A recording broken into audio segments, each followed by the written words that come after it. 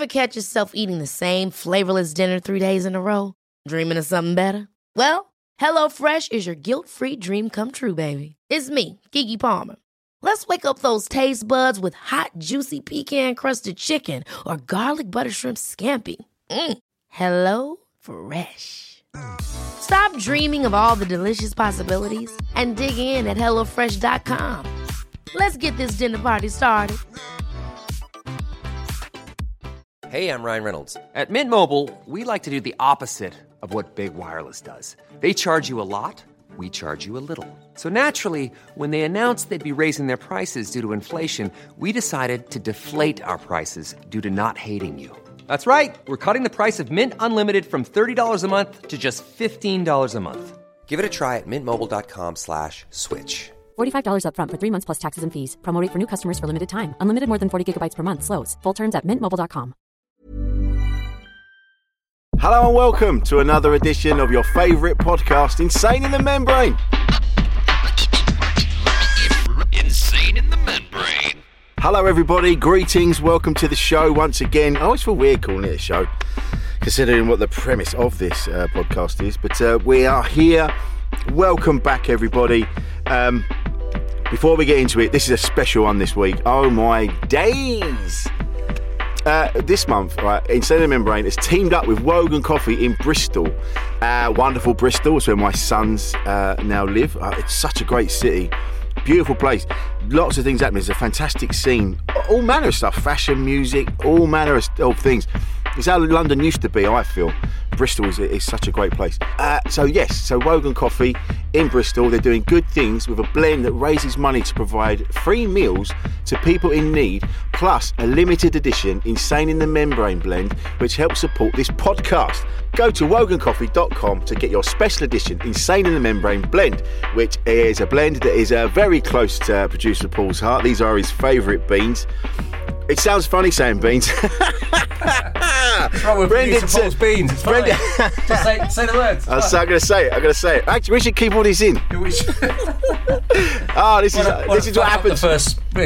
This is what happens when you get the host to read to do his own reads. This is ridiculous because it says on it blended to producer Paul's favourite beans, and I can't say the word beans without laughing.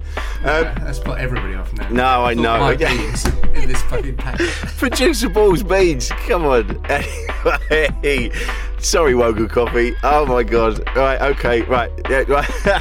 Use the promo code Membrane for 10% off the Membrane blend, and that's all for you wonderful listeners and their producer Paul's favourite beans. That's so funny. Anyway, thank you, Wogan Coffee. I hope they come back after that. Oh dear, good people doing good things. Speaking of good people doing good things, this podcast is also supported, as you know, by those wonderful boys at Save Our Souls Clothing, Mark and Stacey. Good boys doing good things with their ethically sourced, vegan-friendly garms. And if you go to their website, sosclothing.co.uk/membrane, and use the promo code Membrane, that's one word, and that's for the other one as well. It's one word, Membrane is the code on both of those. That will give you, SOS Clothing, that'll give you 15% off, not just of our tees and hoodies, but also across the store. So go there, go to sosclothing.co.uk/membrane. That'll give you 15% off, not just of our merch, but for everything across the store.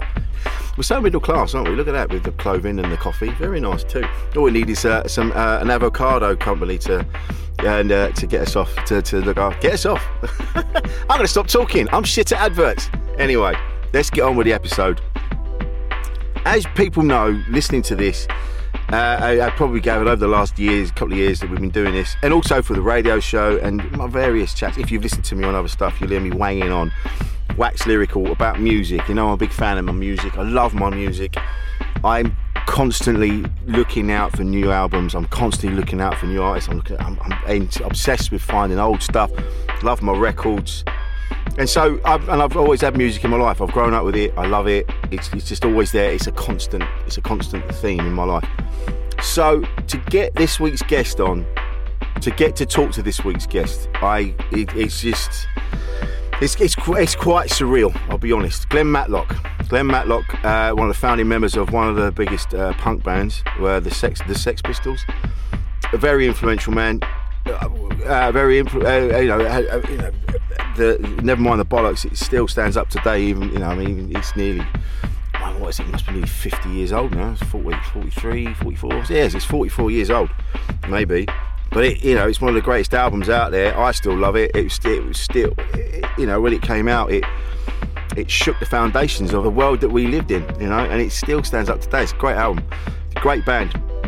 So to get him on here and have a chat with him was fantastic. So I was a bit nervous to start with. I was like, oh fucking hell, it's Glenn Matlock. But you'll hear it sort of like we would, producer Paul and I were just talking about it, and about 20 sort of minutes in, you can hear we both kind of went, this is all right, this. And we had a bit of a laugh doing it. It was so funny. He's a really nice guy, and it was really good to talk to him.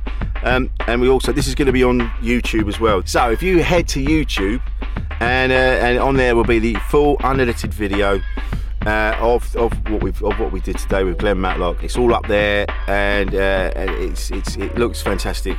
We'll put the links to stuff on our socials and things like that, so you better do that with relative ease. Yeah, we'll put the link in the episode description. Just pick up that. You say it then. That's all you need. We'll put the link in the episode. Right, all right, ready. We'll put the link in the episode description. It's all going to be there for you. I've got producer Paul in my ear right now telling me how to say this.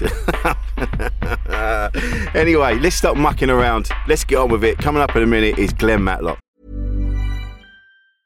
Ready to pop the question? The jewelers at BlueNile.com have got sparkle down to a science with beautiful lab-grown diamonds worthy of your most brilliant moments. Their lab-grown diamonds are independently graded and guaranteed identical to natural diamonds. And they're ready to ship to your door. Go to BlueNile.com and use promo code LISTEN to get $50 off your purchase of $500 or more. That's code LISTEN at BlueNile.com for $50 off. BlueNile.com, code LISTEN. Ever catch yourself eating the same flavorless dinner 3 days in a row? Dreaming of something better? Well, HelloFresh is your guilt-free dream come true, baby. It's me, Keke Palmer. Let's wake up those taste buds with hot, juicy pecan-crusted chicken or garlic butter shrimp scampi. Hello Fresh. Stop dreaming of all the delicious possibilities and dig in at HelloFresh.com. Let's get this dinner party started. Millions of people have lost weight with personalized plans from Noom. Like Evan, who can't stand salads and still lost 50 pounds. Salads generally for most people are the easy button, right? For me, that wasn't an option. I never really was a salad guy. That's just not who I am. But Noom worked for me. Get your personalized plan today at Noom.com. Real Noom user compensated to provide their story. In 4 weeks, the typical Noom user can expect to lose 1 to 2 pounds per week. Individual results may vary.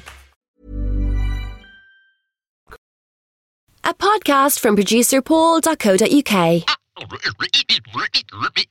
Insane in the membrane. There's no big introduction. We just get into it. It's like two fellas having a chat in a pub. That's it. Right, that's all it is. It's just nice and easy.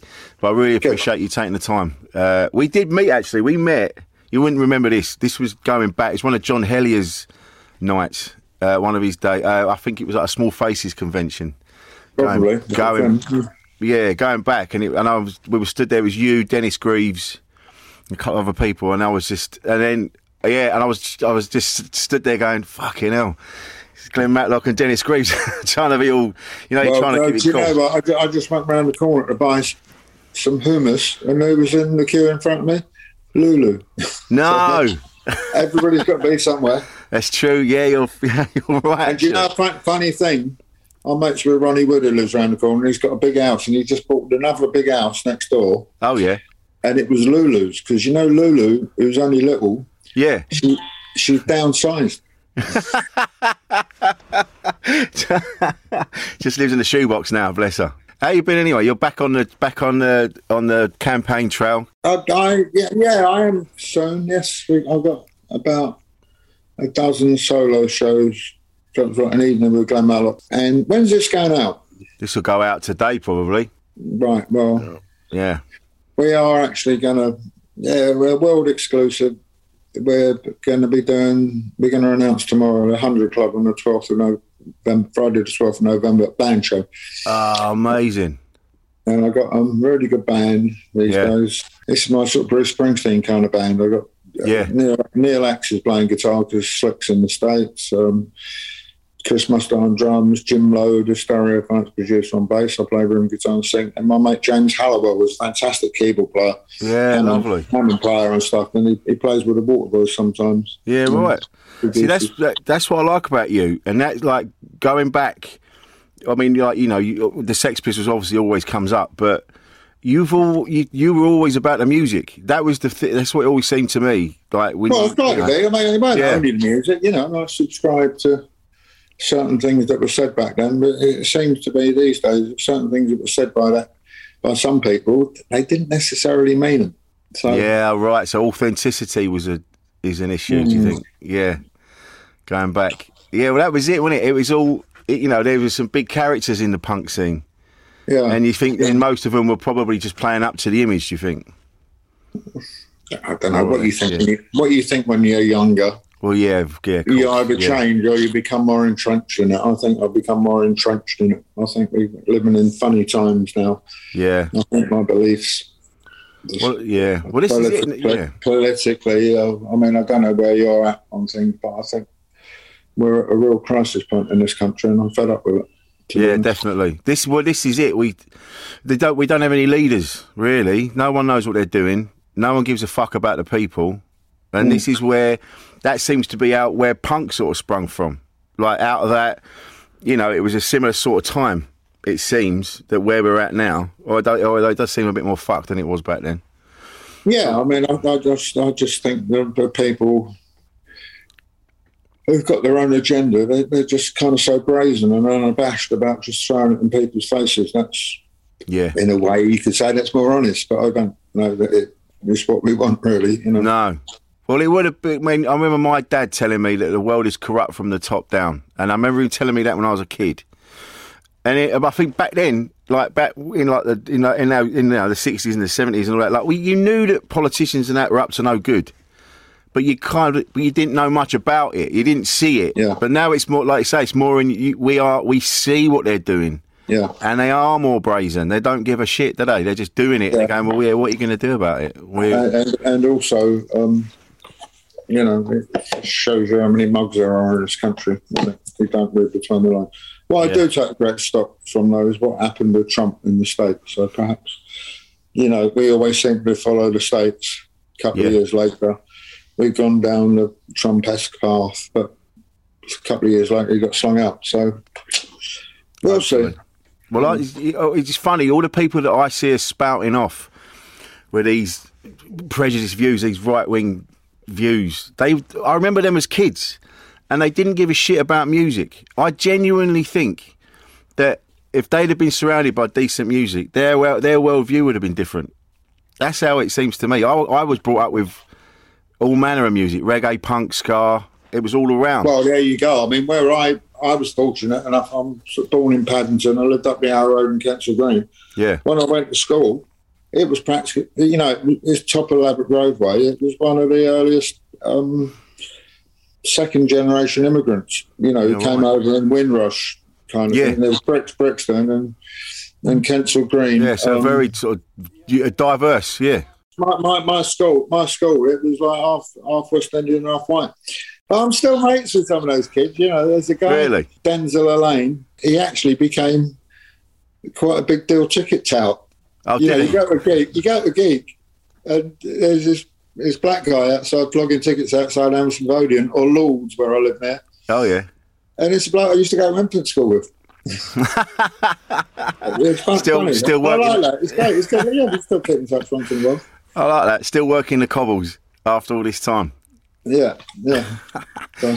What do you make of all that, though, the touts and that? It was because when I was going to gigs when I was a kid, it was all part of it. I mean, I know it takes away money from the artists and that, but going up there and having to kind of you might get your tickets off the touts a bit cheaper, or you know what I mean, you're working out deals. Already started, you will do. Yeah, I mean, I don't mind a little bit of ducking and diving, but I think in a way sometimes if you didn't have a ticket for a gig, that was the only way of getting one. If you really wanted to go, you know. So I think now though it's different when it's all online and somebody's doing Wembley and you're trying to get through, you're stalking it like that. Yeah. And then it finally comes online, and all of a sudden all the tickets are sold out. How's that happen? That's not right, No, exactly. I don't mind somebody making a pony on top of something to something you really want to go, but when people are, they've got sort of 10,000 tickets and they're scalping people,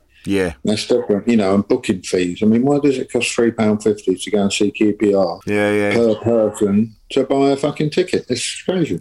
Yeah, well, it's organised crime, isn't it? That it gets to that level, it's proper criminal. Whereas crime, people say to me, "Oh, what about Elton John and all these millions?"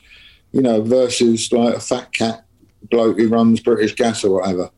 Yeah. Nobody has to go and see Elton John, but they want to. Yeah. Nobody really wants to have to pay gas, but they need it. That's the difference. Yeah. The artists are always the last ones to make any wedge. Like, especially now the music's online. Like, it used to be you get bootlegs and all that when you were younger, but now it's all online. It's even, artists are making even less money. Like, people like Spotify are making billions. Yeah. And how do you fight that? To be honest, what I'm doing, I like playing gigs, I like doing the merch thing when it's safe to do so. I don't mind chatting to people when they're not too pissed up. The online thing it's a different generation kind of thing, and although I try and do it, that my fans aren't necessarily that hip to it, so I don't really bother with it too much at the moment. I probably will do down the line, but the rewards you get from it are minuscule. It's not something that I really kind of concern myself with. No, well, I suppose you don't make it right, Well, that's it. If you're making money, if you're making your money, if you're able to, if you're getting by with the gigs and the live stuff. Yeah, well, I was up until COVID kicked in, but the same as everybody else, Yeah. I lost a lot of work. I was off to the States, and I had a work permit which lasted till the end of last year. I was going to go and open up for the Dropkick Murphys, and I had a whole bunch of solo shows booked, and I was just going to hang out in the States, and then I was getting more offers coming in.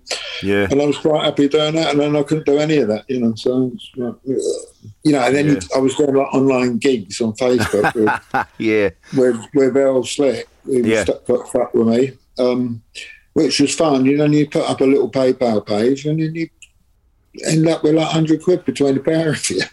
From all these people who, we love it. They can't put their hand in the fucking box. Some people did, but not everybody. No, I know. It's almost, people they don't understand that. They don't understand how much it costs to make an album.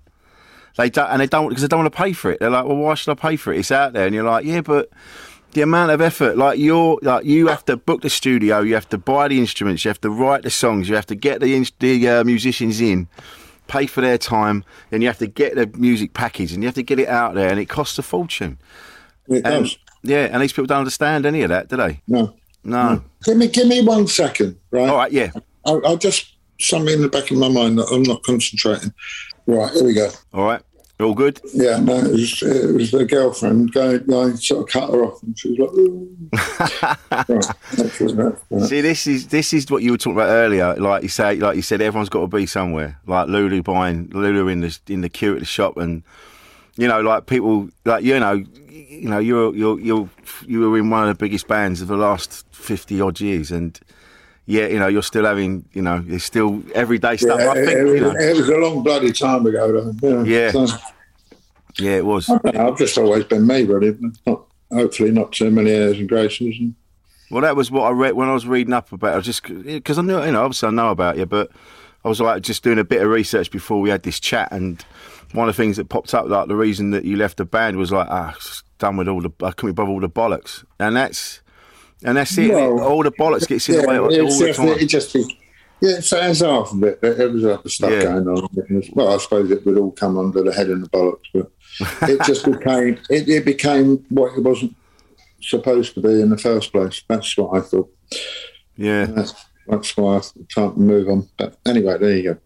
Well, that's like with what I do. I'm a comedian by trade, and going around. I like making people laugh, and that's all I want to do, and that's why I do it. And people come to the shows, and we have a nice time. But there's other people now. They're jumping on bandwagons, and they're getting behind causes, and they're not getting behind causes because they actually give a fuck. They're doing it so that they feel it's going to elevate them, like, and push them up. And so there's that authenticity kind of disappears. Yeah, you know, and I'm the same as you. I'm like, why be that way? You know, just be yourself. Well, I think ultimately it does you a disservice in the long run, because I think people that can tell what's real and what ain't. You know, and when they suss out, they don't just go off your pit; they go right off you.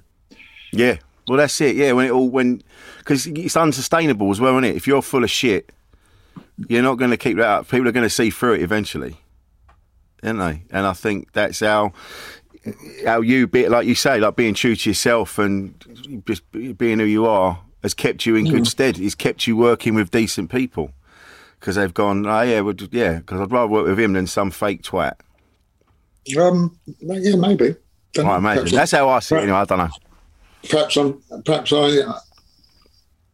too cheap. Yeah, you got to up your prices a little bit. Well, something else. You know what? I was fortunate. 6 or 7 weeks ago now, Ronnie Wood called me up. He said, "What are you doing?" And I said, "Well, I'm out for a drive." "Why?" And he said, "You want to do some bass?" And I went, "Yeah, where?" He said, "Round my house." He only lives round the corner. Yeah. "Oh, well, I can do it. I'll get back." And he said, "No, actually, think about it. I'm going to book the studio." So I went in the studio for a couple of days, playing with them and Kenny Jones on some older stuff. And I'm not going to say too much about it, but they're working on something. But towards the end of the evening, I was getting a bit hungry, and I thought, fancy fish and chips. And it was a bit awkward. I couldn't just order fish and chips myself. So I said, I'm going to order fish and chips. Right? And does anybody want me to order anything? Well, I'm doing it. Yeah. So next thing, from Mr. Fish in Queen's Park, I've ordered like 8 haddock and chips with curry sauce, right, and gherkins on the side and all that. Lovely. Turns up, count about 110 quid. Not one of the fuckers I And then next night we was playing, right, Ronnie Wood goes, "Oh, I'm hungry." And I thought, oh, great, he's going to order fish and chips or something like that. I said, "Oh, yeah." And he said, "Yeah." He said, "I'm going to go home and have dinner with Sally." That's why he's a millionaire. He doesn't spend the fucking stuff, spends yours. Yeah. It's funny, but this is it. This just goes to show what sort of a person you are. You don't. I mean, yeah, it would have been nice if he'd fought out for it, but at the same time, you weren't expecting it. You just gone, "Oh, fuck it. All right, yeah, I'll get this in." No, I weren't expecting it. It would have been nice, though. It would have been. Of course it would. But is it? Because like you've managed. You work like your mates with Ronnie and all these wonderful people. Like you work with Clem Burke and all these. I'm mates with Ronnie, but ish. You know, it's Ronnie Wood from my all-time favourite band, Faces. Any atmosphere in the Rolling Stones. You know, and I did what I did, but he's sort of. But you have moments not where a hero. You know, there's respect. Yeah, there's times when you feel you can say something to him, and times when you think, "Oh, I'm a little bit." Yeah. You know, and he's 10 years older than me, so there's a respect thing. So you've got to kind of navigate it a little bit. Yeah, but then last night, a mate of mine in the States, he used to work with the Faces a long time ago, and worked with Richard, moved to New York. He saw a thing come up with one of the Womack family, the mother, Bobby Womack's ex-wife, who I think actually wrote All Over Now, and she wanted to go and see the Stones. Yeah. And he said, "Can you get this to Ronnie?" And I was like, anyway, I wrote a little text out and sort of paraphrased this thing that had gone up, because I wanted to know anybody could help. Yeah. Because she'd never met Mick Jagger, even though she was involved with the song in some capacity. Yeah, right. Anyway, I texted Ronnie. He got straight back to me, so they'll sort it out. So there you lovely. go. Yeah, but I was a bit. But it's nice, and I kind of would have thought he would have done that for who it was. The woman's like 80 or something like that. Yeah. But I was just a bit cagey, whether I was pushing it a little bit. Not for me, but anyway, he got back. I know what you mean, but even that. So, like, people will look at you and who you are, And then, like you said, like then there's people that you look at and go, fuck, you know. There's always, it just goes to show how human beings are. And no matter how successful we get, there's always going to be someone that you're looking at. Like, I know you're talking about Paul McCartney, and, you know, there's people I admire, and I know what you mean. There's still, even though you are who you are, there's still a little bit of you. It's like, oh, fucking hell, I can't. Oh, I don't know. It's a funny old thing that, because you do, on my level, looking at you lot, going, you're all mates together. You're all like ringing each other up, going, oh, come and do this album, come and do this song. Yeah, but not all the time though. No. I wish I did, you know. But there you go. So. But that's lovely. But then, and seeing you talk about Motown. Talking about your favourite bass players, talking about Carol Kay and people like that. James Jameson, really my favourite, yeah.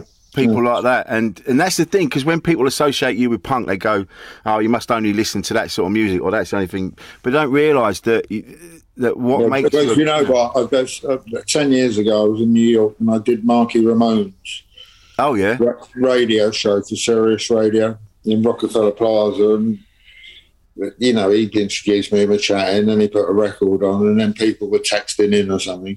Hey, Marky, what's your favourite track? And he said, I haven't got the art to tell him I prefer the Shirelles. This guy, you know. But that's it. I do have the art to tell them. I think it's for their own good. Absolutely. The oranges aren't the only fruit, you know. Yeah, well, that's it. That's what makes you a great musician, that you're interested in all kind of genres, aren't you? Well, I like rock. I like rock and I like roll, you know. So yeah. And that's it. And that's how it should be. Yeah. That's how it should be, isn't it?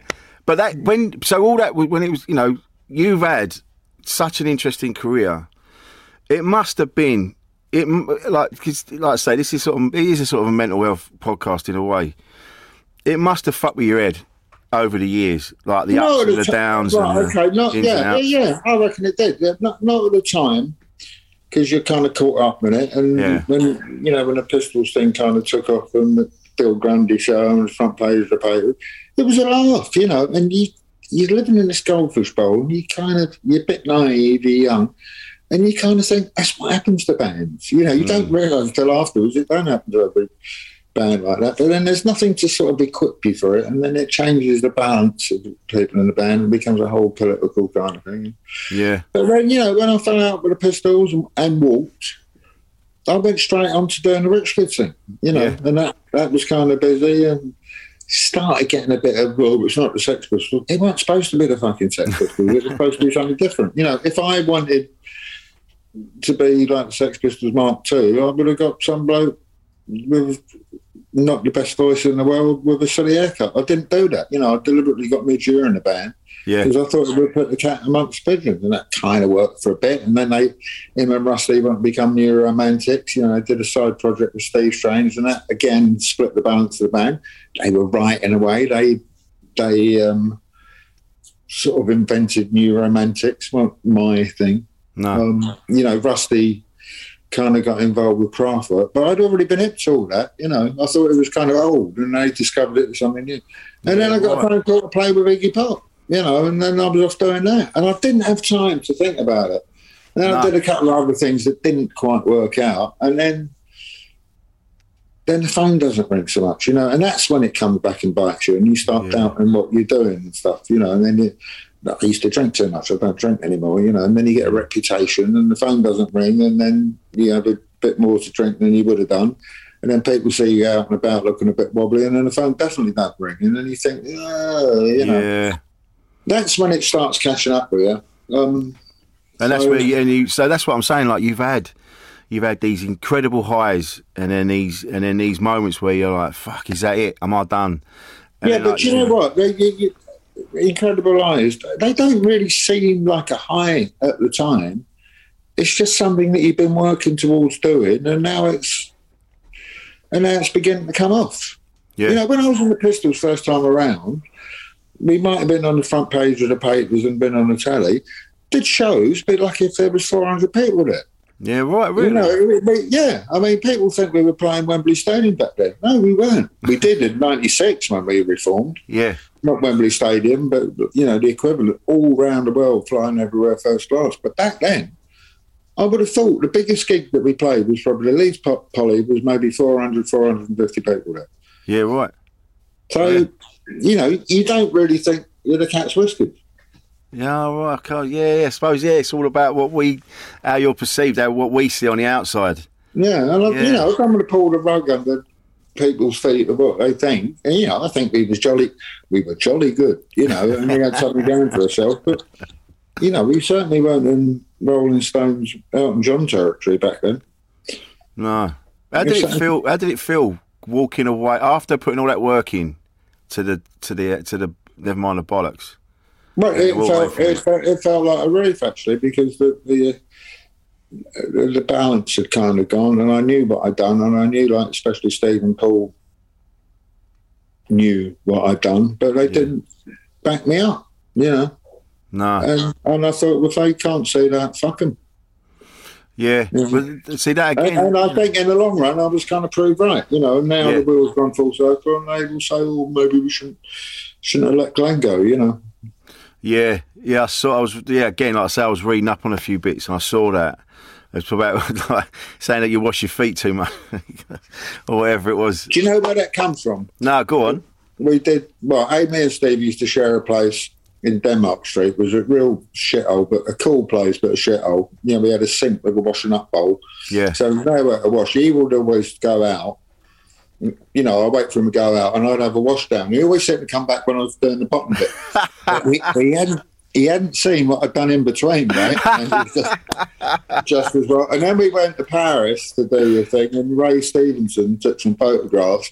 And they got bidets there, which we don't have here hardly. Yeah. And I was just kind of making a little joke about the Englishman abroad. Didn't know what a bidet was. Washing his feet with it. And then it stuck. Because now Steve's like, well, it doesn't matter what he does. We should have just let him. He wash his feet if he wants. Yeah. And that must have been hard, like you say, because you expected him to back you up and they didn't, and that must have been. I've been in a situation like that, and you. No, well, I don't know if I expected them to. No. It's just the way it went, Yeah. Would have been nice if they had done, but they're keeping their heads down a bit with the Fuhrer, Yeah, of course. What was it like getting back with them after all that time when you did that filthy Lucre tour? What was it like? So what was that? It was all right. So was that 96? Yeah, it was all a bit more grown up, and there's a big difference between getting on each other's nerves when you're sitting on the equipment in the back of a full transit that's got no windows in it. Yeah. And you're flying around the world first class, and you might not even get the same flight. You can afford to come to an accommodation with each other, Of course, yeah. So, that's the one thing I sort of discovered in life is, if you got a couple of bob, which luckily I have, I'm not loaded, but I'm not skint. Yeah. But a bit of money buys you space. Yeah, that's what we all want. And space gives you head space, and you're not constantly having to be cheek by jowl with people you might not necessarily want to be, It's kind of like... But even so, where I live in an old Victorian house, but I've just got the bottom bit, but there's some blokes upstairs fucking bang around too much. I'd love to be able to afford to either buy them out or move somewhere where I haven't got somebody above me, Yeah. So it always sounds like they're fucking rollerblading, doesn't it? I've lived in flats, and you're like, you'll be watching the telly at night, and it sounds like they're bowling or they're doing something, like dragging a body around or something like that. Sounds like that, and you pull them up and they go, well, we're not doing nothing, and they got some little fucking dog that, nothing wrong with dogs, but then of course, first thing in the morning, they got to bang it down the stairs to take it for a pee, and then at night, they got to bang it downstairs to take it for a pee, and then bang up Yeah. It's a little thing, but, you know, if you could afford a big house, you wouldn't have that, you know. No, of course. Yeah, of course. It's funny talking about the van, sitting on the equipment, because a lot of books I've read about all my favourite bands, and they all say, the best times were when we were in the van, we didn't have any money, it's freezing cold. I read Horace Panter's book, and he was saying that, you know, getting stuck in Paris and things like that. And I imagine looking back at those times, you go, it's that rose-coloured glasses. But at the time, like you've just said, must have been fucking horrible, you know? Yeah, but I didn't know any different. You know, it was my first time out of London as a young man, sort of under my own steam, you know, about you going away to see your grandma or your parents, you know, or going to Butlins or something. It was interesting. But then there was the sort of friction with the characters. Yeah. Well, that's it, innit? They're all very strong, all of you. Strong characters in their own way. That was kind of one of the strengths of the band as well, you know. Yeah. But I find... You know, it's like everybody around the world knows certain bands, all the members, and we were one of those bands, you know. There's lots of bands. People might know the lead singer. Get no idea. I mean, I really like the Dave Clark Five, right? Yeah. Dave Clark, Mike Smith, the keyboard player. Who are the other blokes? Oh, yeah. No idea. No idea. I know. Yeah. I liked them. But... Yeah. Well, it's like... we did better than that, you know. Well, that's it, innit? Yeah. I haven't thought of it that way before. I remember seeing Spencer Davis Group in the Yardbirds, and that would have been early 2000s when they were... So I don't... And that was the thing. I remember when the Yardbirds... Like my dad growing up with those records, so I knew he was in them back when I was a kid. But going to see him again, they were both brilliant bands, but I couldn't tell you who was who. I didn't know who was in the band. I just knew they were both brilliant bands doing brilliant things. But like you say, with this, well, there you go. That's a brand name for you though as well. You know, a successful band becomes a brand name. You know, like Bird's Eye Peas or something, or Omo. Yeah, I don't know what happened to Omo, but yeah. Yeah, you're right. It becomes. But talking to Spencer Davis, you know, it was quite funny. I don't know, maybe about 15 years ago, I was walking down the Portobello Road, and this bloke went, "Oh, how are you doing?" And I thought, I'm not quite sure who you are, and you're not quite sure who I am. We're sort of, you know, both musicians of the thing, and then walked away, and I looked over my shoulder and looked at him, and then I realised it was Stevie Winwood. No, I don't know if he thought I was me, or if he thought I was somebody else, you know. So that was kind of funny. I saw them actually at Reading Festival '73. They were on the bill. Oh, really? No, good. That was a good lineup. I went to see the Alex Harvey Band in the Faces, and I saw amazing. Genesis. Didn't go much on them. I saw Mahu Vishnu Orchestra. I saw Stackridge. I saw PFM. Stray were on. Any band that I think, I must have seen them somewhere. It was all at Reading Festival in '73. Yeah. Did it all in one weekend? Clay Hamill. Yeah. Where's that Alex Harvey Band? Yeah. Well, Status Quo. Bloody hell. But that's it. My old man telling me about bands he used to go and see growing up in sort of South East London, Kent. And he'd have like John Lee Hooker playing the Orpington Civic Hall. He'd have The Who playing a bingo hall down the road. You know, all those... And we don't get that anymore, and that's the shame. You know, it's... Yeah, but you never know. You might have the equivalent of somebody doing that. You don't know what... When the world turns in 20 years' time, people look and... You know, it's a new generation. I've got kids who are in bands and go to see bands, and... Yeah. They still get as excited as I used to about it, you know. That's maybe true. A bit shaded about it now. I mean, I tend to go and see bands that I can get them for free for, but it's normally because it's a mate playing or some mate who's got a little project going, and you go and support them. Gone are the days when I queue up to a ticket or go and see if Denzel's there who get oh, yeah. See if Denzel's... Denzel, mate. Yeah. But I remember that the best times of my life was going to see bands when I was a kid. Going and seeing, you know, I've been to see The Damned a million times. You know, I remember watching did my one and only stage dive at an Exploited gig. Oh, all right. Fucking idiot.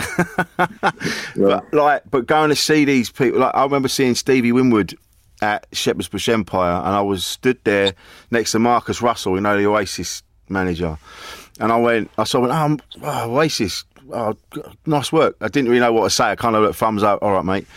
And then watching Stevie Winwood, and he goes into Dear Mr. Fantasy, and then Marcus just appears next to me, and he goes, "Can't believe we're getting to watch him do this live," and it was one of the best moments of my life. Oh, and cool.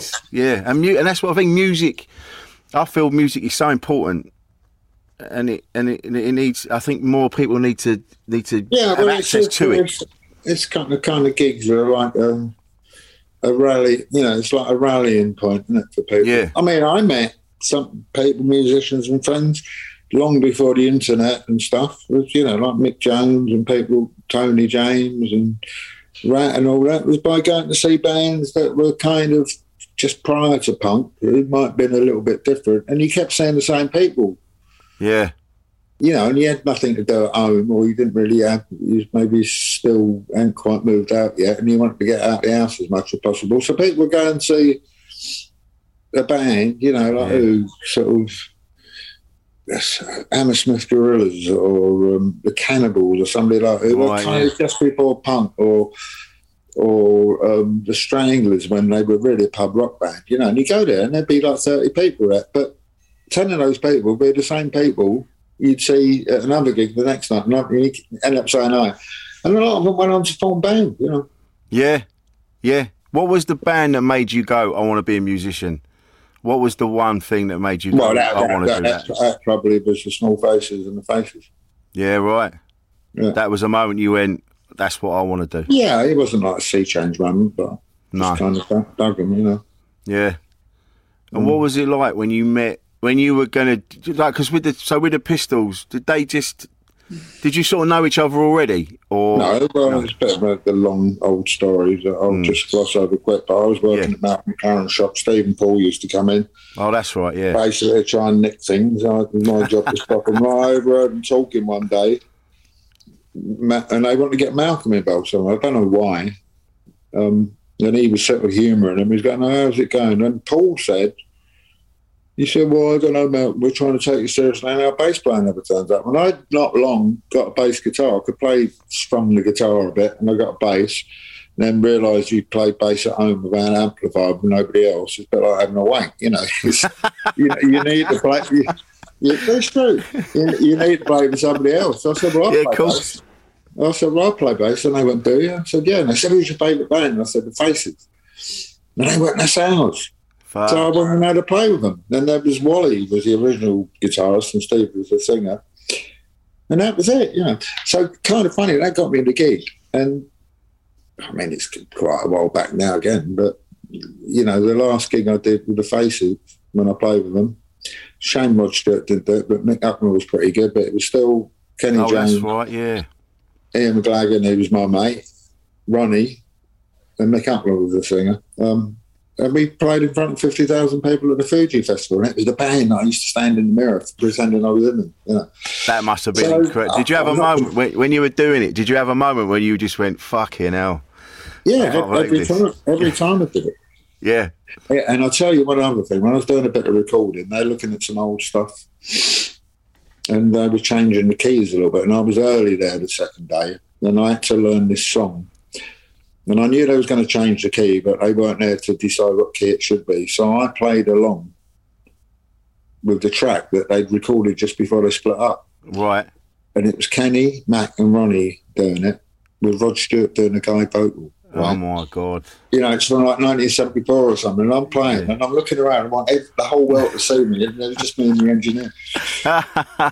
But what a moment. What a moment. And it's good and all. So what's going to happen with it, I don't know. No.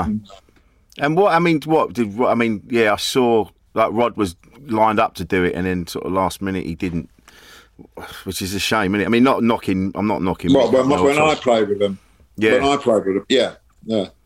But I don't know. I know a little bit. I'm not going to go into that. No, of course not. No, I wouldn't expect you to.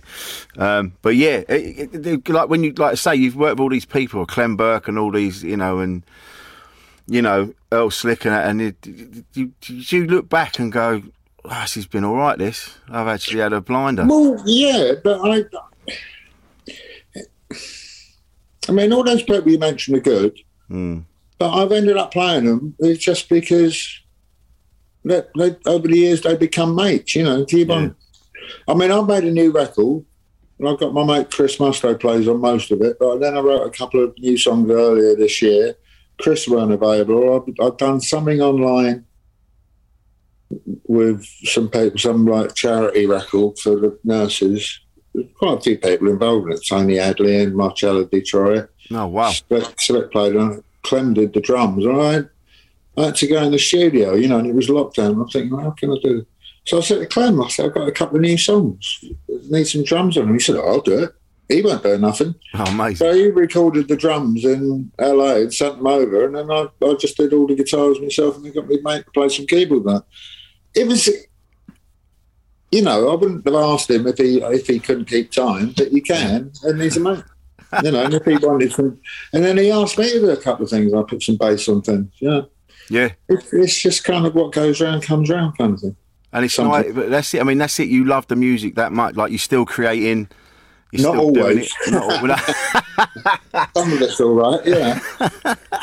What do you think? It's all right, you know. Anarchy in UK, it's all right, you know. It's all right if you like that kind of thing.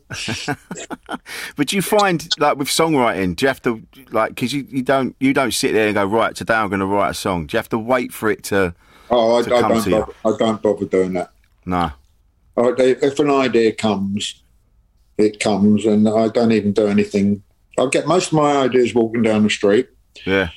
And then, you know, a little snippet of a tune, or you see something, it gets your mind thinking, you get a lyric in the tune. And I don't even, maybe I'm lazy, I don't know. But I also know that if I want to write a catchy song, if you can't remember it, how do you expect anybody else to? Right? And when those ideas don't go away and they keep coming back to you, that's the time to pick up the guitar and then start working it out properly. Right, that's kind of what I do, you know. And then luckily, you know, these days you've got this home recording thing. I've got a little computer studio at home that's kind of good enough. Yeah. You know, more than good enough. And it would be even better if I was better at it. I know how to play, but engineering is a skill in itself, you know, like being a guitar player or a keyboard player. It's just an aptitude. But I'll get through, and it gets you to the next stage, you know, and you can work out. And then I've got a bit of a limited voice, so I can play around with the keys and the key that the song's in. And you get there eventually. And by the time you've done that quite a lot, you got enough songs for an album. So that's kind of what happens, and that's how I've got a new album to come out. But, you know, then you got that, and then you think, right, all these songs work. Oh, that one's rubbish. That one's good. That's kind of all right. Maybe I'll have the first half of that with the middle eight from that one, and then go back. You do a bit of that, and then you go and record it properly. So I've actually got a brand new album in the can. Lovely. It's going to come out early next year. And I'm just about to sign quite a good record deal with a big label. Which amazing. Will be announced very soon. So. Oh, lovely. That's really nice. Yeah, I'm in a good place, really. You know, I love that. Yeah. And do you have complete control over the album, like what tracks go on it? Because I know when you get mixed, from what I gather, when you start getting mixed up with labels and other people start meddling, or are you sort of like now you're in a position where it's all about you? At the moment, I think it's mainly my decision, but there's no point expecting somebody to kind of work your record to the best of their ability if they're not up for it. So it's kind of good to encourage a bit of input from them. You know, I mean, at the moment I've got 14 songs recorded. Probably only need 12 or even 10 for an album. Hey, what do you think? You know, what do you think? What's your best 10 out of these 14? You know, should we keep this one back for a single, or should we do? You know, and I don't really know, because sometimes you're too close to it and you can't see the wood for the trees. You know, so I suppose so. Yeah. Do you like that? Yeah. So when you're putting a track list together, you can you kind of feel. You can feel if a song doesn't fit in amongst it all. Yeah, you can do that. And I was fortunate enough to work with Mick Ronson, he produced the Rich Kids, and when we was doing the running order, he said, we should do what Bowie does. And he said, what?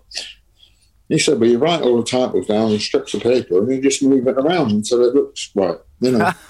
You know, like cut-ups kind of thing. Yeah. And I do that when I'm writing lyrics sometimes.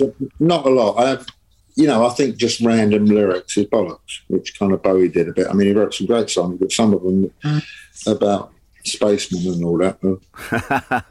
There is a bit of that. Sometimes you listen to something and you go, you're just singing that because it rhymes with what you've just sung. Yeah. You know, You came up with some very clever rhymes, but not all of them. No. I like my songs to be like I'm having a conversation with somebody. But sometimes when you start, you know, have a good line there and you've got a good line there. But you really got to get on with it because you set yourself a deadline or you got one and you're stuck. Sometimes things like that help you, you know, and you can see that it starts to make sense, you know. Yeah. Do you still listen to a lot of music, like other people's? Or not really bothered? But it don't mean I don't listen to music because you can't turn on the TV, you can't go into the supermarket, you can't walk into a shoe shop without some music around it, you know. Yeah. So you hear it. You know, if I'm going to put a record on, I'd like to put something tried and tested on. You know, Mose Allison or Jacques Brel or Scott Walker or The Faces or Dave Clark Five. I got my record little dance set out the other day and found all my singles from when I was a kid. You know, Glad All Over them, Twist and Shout EP, and I've still got them. There's just something about. I know vinyl's had a big resurgence now, and I love my vinyl, but there is just something about the sound of it. It sounds better. And you know what? I did up my flat ages ago, and I stripped all my gear down. And in fact, it wasn't the last time I did it up. It was about 10 years before that, and I've got a nice old quad system. You know, the quads make, and it's kind of good. But I haven't even really plugged it in because years ago I bought an old TV. A flat screen, one of the first flat screen TVs when the price had come down, and it's got built-in speakers and it sounds fantastic. So I actually plugged my dance set into the TV. It's great, and it's that good. When the neighbours annoy me, it really annoys them, and it's only halfway up. Our T-shirt to fuck around with me. So after all this time, they go, "That's too loud." I go, "Only watching." It's only the TV. Yeah. You wait until I get my 100-watt Marshall stack out. Yeah. You wait until I get my quad system up. See, it's still in you. If that's what you want, that's what will happen. You imagine that your neighbour was a Sex Pistol, and you're telling him, fuck that. Yeah, don't fuck about with that. It's funny. I was having an ongoing. There's a paper upstairs. There's some French woman next door. We'll chat 8 o'clock in the morning. All right. She's probably calling her sister back in the south of France where it's an hour ahead. And I've told her so many times. So the Jazz FM goes on really loud and I go out for the day. But about a year and a half ago, I was sitting there. Slick was staying there. And I was sitting on a step outside. It was quite a nice day. Who's walking the dog over the road? Ronnie Wood and his missus. I said, "What are you doing?" I said, "That's where I live." I told him, "Oh, do you want a cup of tea?" And he went, "Oh." I said, "Slick's in there." And he went, "Really?" So we go in the garden and have a cup of tea with them and their dog. And then the new neighbour who goes, "Ooh." It's like, what? It's great. See, I love things like that. They're just, I mean, you see Ronnie Wood and Glenn Matlock and sitting there in the garden having a cup of tea. And El Slick. Yeah. It's just because you're, you know, I know, like you said, again, you know, everyone's got to be somewhere, but because we know who you are, you are on another level. So to see you in that environment doing something like buying a pint of milk or having a cup of tea, it's just something that we don't expect you to do. It's fucking... Well, yeah, you know. I'll tell you a funny little story. I was, I don't know, maybe at the end of Filthy Look, so I was flying back from Los Angeles, and you can, you know, because it's hot, you can check in outside. Yeah. And luckily, I was in the business class, the first class queue, and there was some bloke next to me, but I didn't see who it was, and I thought, wow, that's a nice suit. You know, it was like a $2,000 suit, you know, and I could only see him from his shoulders. And I sort of, without wanting to be seen that I was looking at, I slowly looked down, see what shoes he's wearing. Fucking tartan carpet slippers. And I thought, well, that's weird. So I slowly looked back up again, got past the shoulder, you know, out the corner of my fucking Ben Hur, right? It's Charlton Heston. No. Yeah. So I'm thinking, wow, I'm in the queue next to Ben Hur, you know, and he's got carpet slippers on. It's the same kind of thing, really. Yeah. I remember I came back through, I was in Heathrow coming back from wherever, and you know they get them buggies that they ferry people through, and you hear them beeping as they come through. I'm really looking forward to that in a few years' time. Yeah.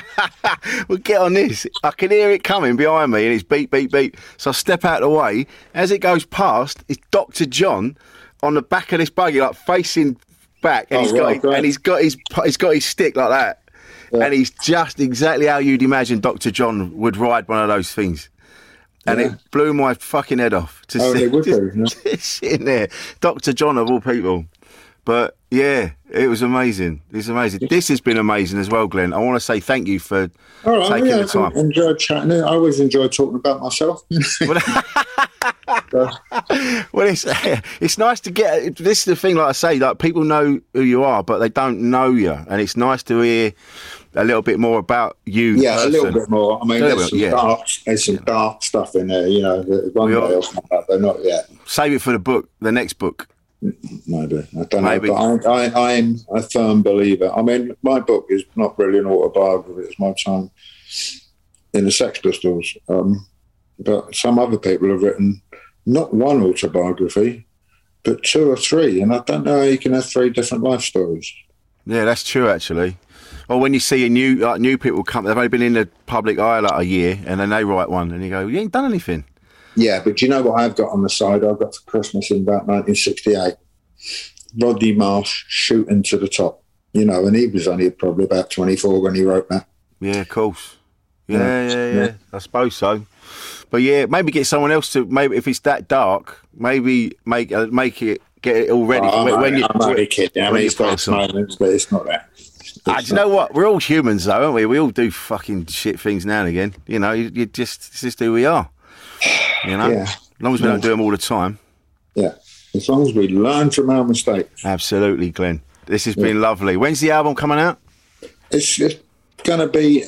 We might pull a single just before Christmas, but it's looking a bit doubtful now. I want to get something out soon because there's stuff on it that's been about where we're at now in a way that I think, But somehow I was worried about missing the boat, but I think the way things are going, I don't think I will miss the boat topically, which is a shame. So it'll probably be out early in the new year. In the meantime, I'm doing the gigs. Perhaps you can help me get some people down to Tunbridge Wells. I think we can do that. That'd be lovely. Also mention the Under Club, a striking distance of Tunbridge Wells, which is a full band show, you know. That'd be an incredible gig. Yeah, but I'm looking forward to the Tunbridge Wells thing. I heard it's a nice place. I haven't been there before, but I quite like doing my one-man show. And, you know, I can talk about things between. It's a bit more all encompassing and, you know, people shout out for things and I don't have to worry about whether the keyboard player knows how it goes and I can have a go at it. And it kind of works great. And if it don't, turn it into a laugh. Yes. Well, that's it. It's all part. It's all part of the show. Because that's what makes the greatest shows is that those moments. It's not necessarily like banging out the tunes. It's the moments that you probably won't see again. Do you know what? A few years back when I'm going to leave you with this one. I opened up for Motley Hoople when they was doing like 5 nights at Emma's Stadium, a ship with Bush Empire or something, and they asked me to do it, and I thought, oh great, I won't have to bother about the guest list. Yeah. Then I got 500 quid for it, and just me, and I did it. I did 2 numbers, and then I realised there's like kind of 3,500 people. I'm on the stage at Hampton Road with me and my guitar. I'm like, ugh. But when I went down to the sound check, right, opened the door to go in, they were doing their sound check. They just finished playing All the Young Dude, and they started playing Saturday gigs. Do you remember the Saturday gigs? We do. Do you remember the Saturday gigs? We do. And then it all fell apart because there's another bit coming and they couldn't remember how it went. Oh, mate. So I thought, yes. So that's the shit like that I love. I like it. Yeah. But Glenn, thank you so much, mate. All right, mate. This has been a real pleasure, and we'll let you go on with your day. All right, mate. There you go. But you're going to come to the show? You better. There'll be trouble after all. Yeah, we'll be there. We'll be there. Come and say hello. Insane in the Membrane. Mom deserves the best, and there's no better place to shop for Mother's Day than Whole Foods Market. They're your destination for unbeatable savings, from premium gifts to show-stopping flowers and irresistible desserts. Start by saving 33% with Prime on all body care and candles. Then get a 15-stem bunch of tulips for just $9.99 each with Prime. Round out Mom's menu with festive rosé, irresistible berry chantilly cake, and more special treats. Come celebrate Mother's Day at Whole Foods Market. Ever catch yourself eating the same flavorless dinner 3 days in a row? Dreaming of something better? Well, HelloFresh is your guilt-free dream come true, baby. It's me, Keke Palmer. Let's wake up those taste buds with hot, juicy pecan-crusted chicken or garlic butter shrimp scampi. HelloFresh. Stop dreaming of all the delicious possibilities and dig in at HelloFresh.com. Let's get this dinner party started.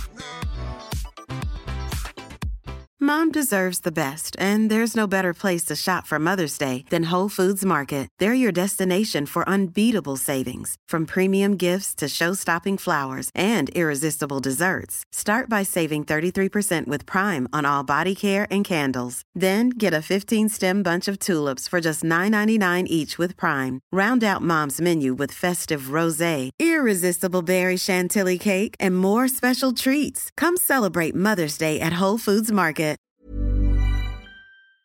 Made by darkhorse digital.co.uk. Shooting, live streaming and podcast production.